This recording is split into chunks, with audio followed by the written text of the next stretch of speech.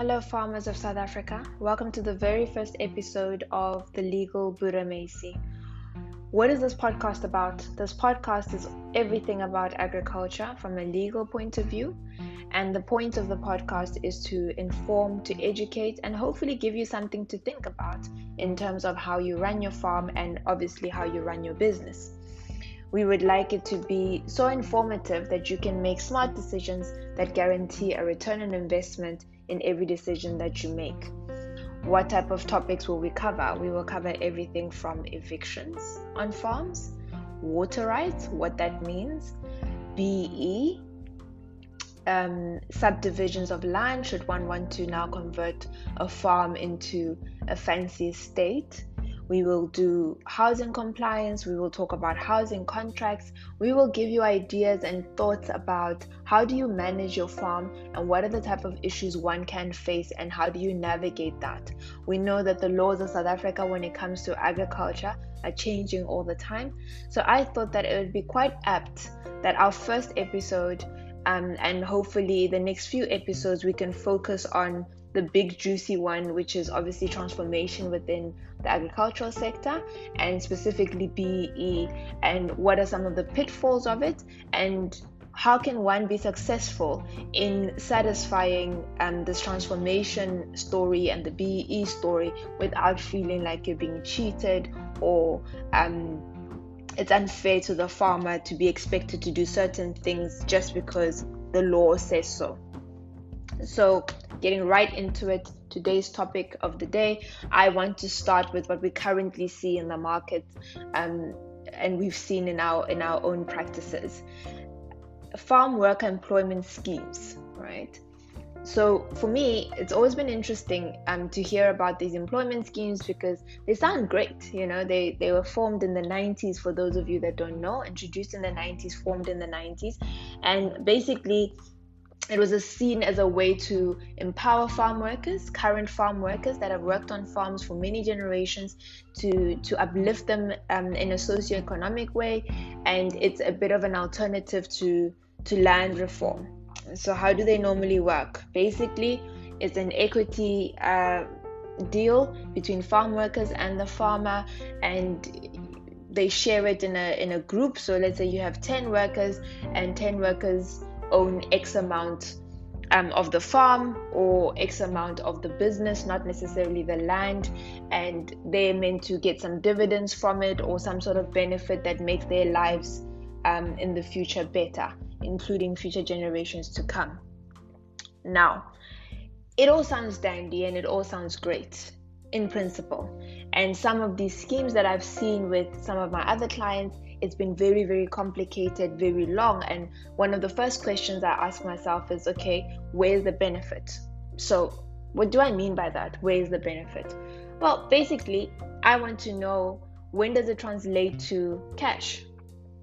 So if 10 people have 20% of the farm or of the business, when does that 20% become a dividend? And how much is that 20%? How is it calculated? Is it calculated on annual turnover of the business and the farm? Or is it calculated on after, we deduct all the taxes and all of that? Do they buy in, or is it 20% that is given to them? I am aware that the government has grants where they try and facilitate these deals and offer grants so that farm workers can buy into the property and take the 20% equity.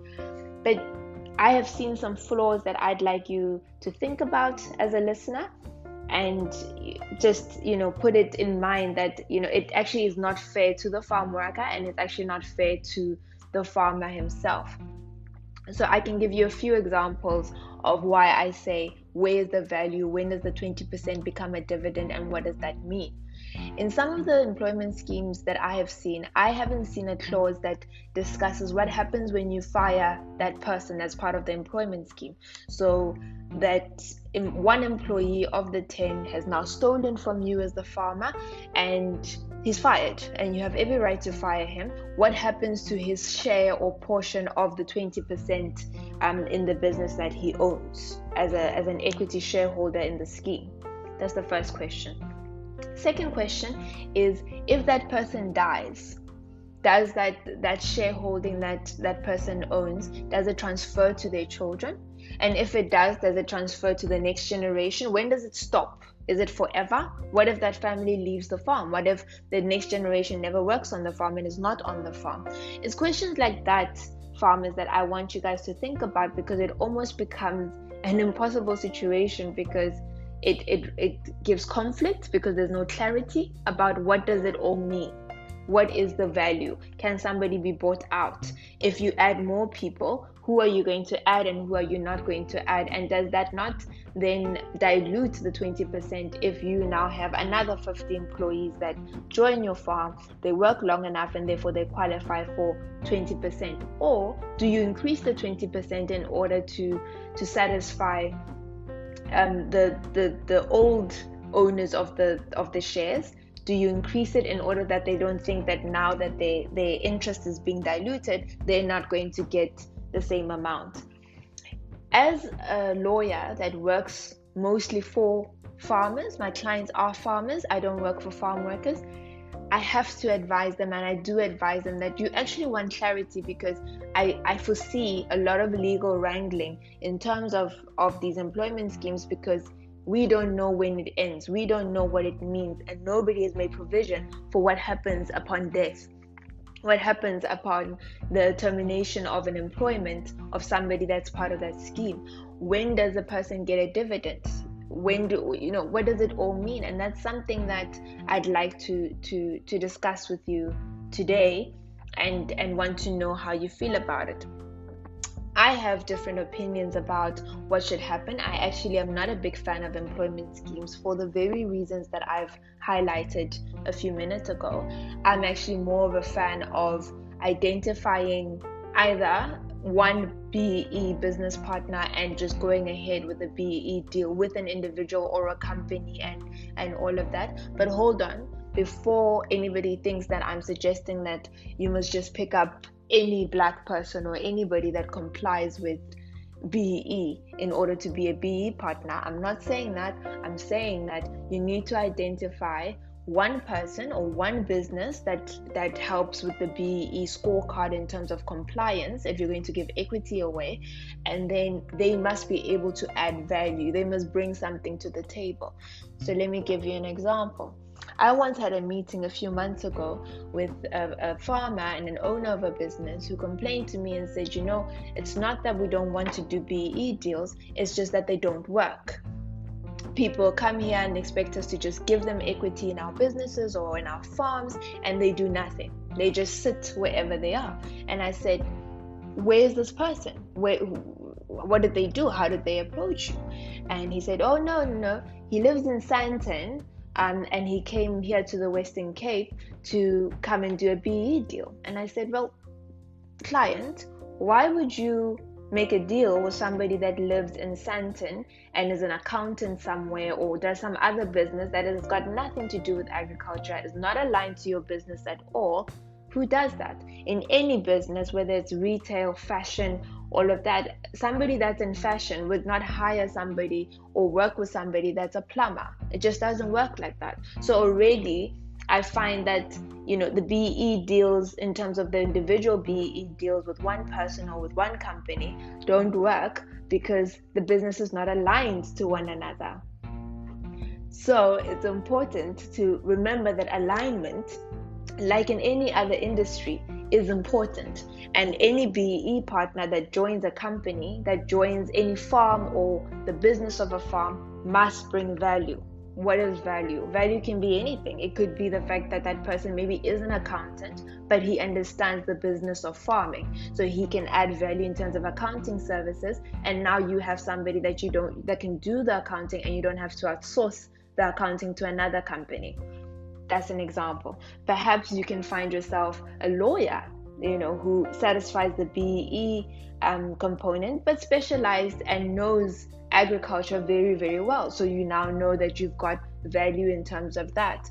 Or the person is a farmer themselves, and therefore they can come to the farm and contribute in terms of time and hours spent on the actual farm to grow it. Because the point of BEE Yes, it's transformation. Yes, it's a government aligned policy. However, the idea also is that both parties must have a return on investment. Both parties must benefit from the deal, and in the end of the day, it must equal more money for everybody involved, including the farmer himself. It is not a punishment, and this is what I said to this particular farmer, that BEE is not meant to punish you. In fact, it's meant to make you more money, because if you are compliant, you have more access to other things, government grants, water rights, all of those other parts that only the government controls, because you are compliant, versus someone that is not compliant. And that's really something that I'd like to sort of drive home,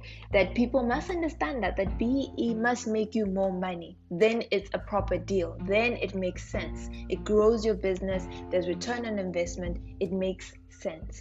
Any other thing that does not make sense, where you don't see the value of it and you're doing it begrudgingly, and obviously you will become begrudged by it because it is not fair, it seems unfair, then that is not a business deal, isn't it? It's extortion. It's something else altogether. And I'd like to encourage you as the farmer to really keep that in mind when you enter those things or you're considering those things. But let me get back to my topic about employment schemes. So that is just one example of, me not being a fan of employment schemes and being more of a fan of maybe doing a direct BE deal with somebody, if we're talking about ownership, of course. Secondly, there's other ways to empower your farm workers, more productive ways, more ways that do give benefit immediately. And one of the ways is when we talk about housing, for example. If you as the farmer want to evict your farm workers because now it's a lifestyle farm and you don't really want people living on the farm, I would always suggest, and we actually do this in our business, where we suggest that you consider as the farmer to relocate the people, buy them the house, build them the house wherever it is, and give them title deeds. When you give them title deeds, you've now given somebody something that they own, something that is commercial, and that they can trade. They can sell it, they can leave it to their children. That is something now that is really transformative, because before that, they didn't own anything. They didn't have a house. They didn't have property where they can exchange and trade for something else. And I believe that is more empowering than saying there's 20% of something and we don't know what happens if this person gets fired or leaves the farm voluntarily or dies. What happens then? Does it usurp back and all of that? And this is just something that, just for today, I want you to think about and apply your minds to. But again, like I say, it's just my opinion, and the point of the podcast is to inform, educate, and make you think about it a little bit in a bit of a different way, in an alternative way. So going back to the evictions and relocation, so I know some of you out there thinking, okay, now you want me to buy homes with my own money and lose money while doing this in terms of socioeconomic empowerment, and therefore that means that I'm losing money, so I'm losing again, just like with the employment scheme framework, and just like with the BE deals of people that are not aligned to my business. No. Actually, I don't know if you know this, but how it works is that, yes, there will be a capital amount that you would put out and build a home and relocate your farm worker to another area off the farm. But the Department of Human Settlements has a budget for that. They do deal with farm workers. They've got a budget for farm workers. So in fact, what's happening is that you're just helping the Department of Human Settlements do their job. And right after you've done that, you just claim the money back. The same money they were going to use on that farm worker in terms of RDP houses and low-cost housing and all of that, you just claim it back and you've got some of your money back. It's not all of it. So for example, if you spend 500,000 rands on relocating a farm worker and building them a home, you can probably claim about 180, 200,000 rands back from the Department of Human Settlements, and it's straight back into your pocket. Deal is done, everything is finished. And once you've done that, you have empowered a person, you have uplifted their socioeconomic situation, and you haven't necessarily lost anything from your business in terms of trying to do big, complicated employment schemes of 20% of equity is gone. Unless, of course, you want to say to me that you want to do 20%, but it's not genuine, because it can look like it's not genuine, it's just window dressing, because nobody can prove the bottom line. Nobody can show when are the dividends out, what happens when people die. Is this a forever situation generationally where that family will always own a portion of your farm? And what happens when you sell the farm? If you want to sell the farm at some point, what happens then in terms of the employee scheme? What if that 20% say no? It's their 20%. They could refuse to sell their share and say, actually, no thanks, we think we want to keep our 20%.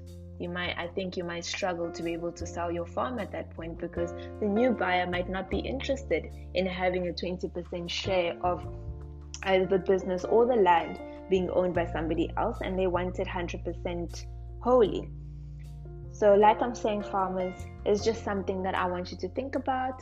And I hope that this was an interesting topic for you and you want to listen more. Next week, what do I want to talk about? I want to talk about BE again.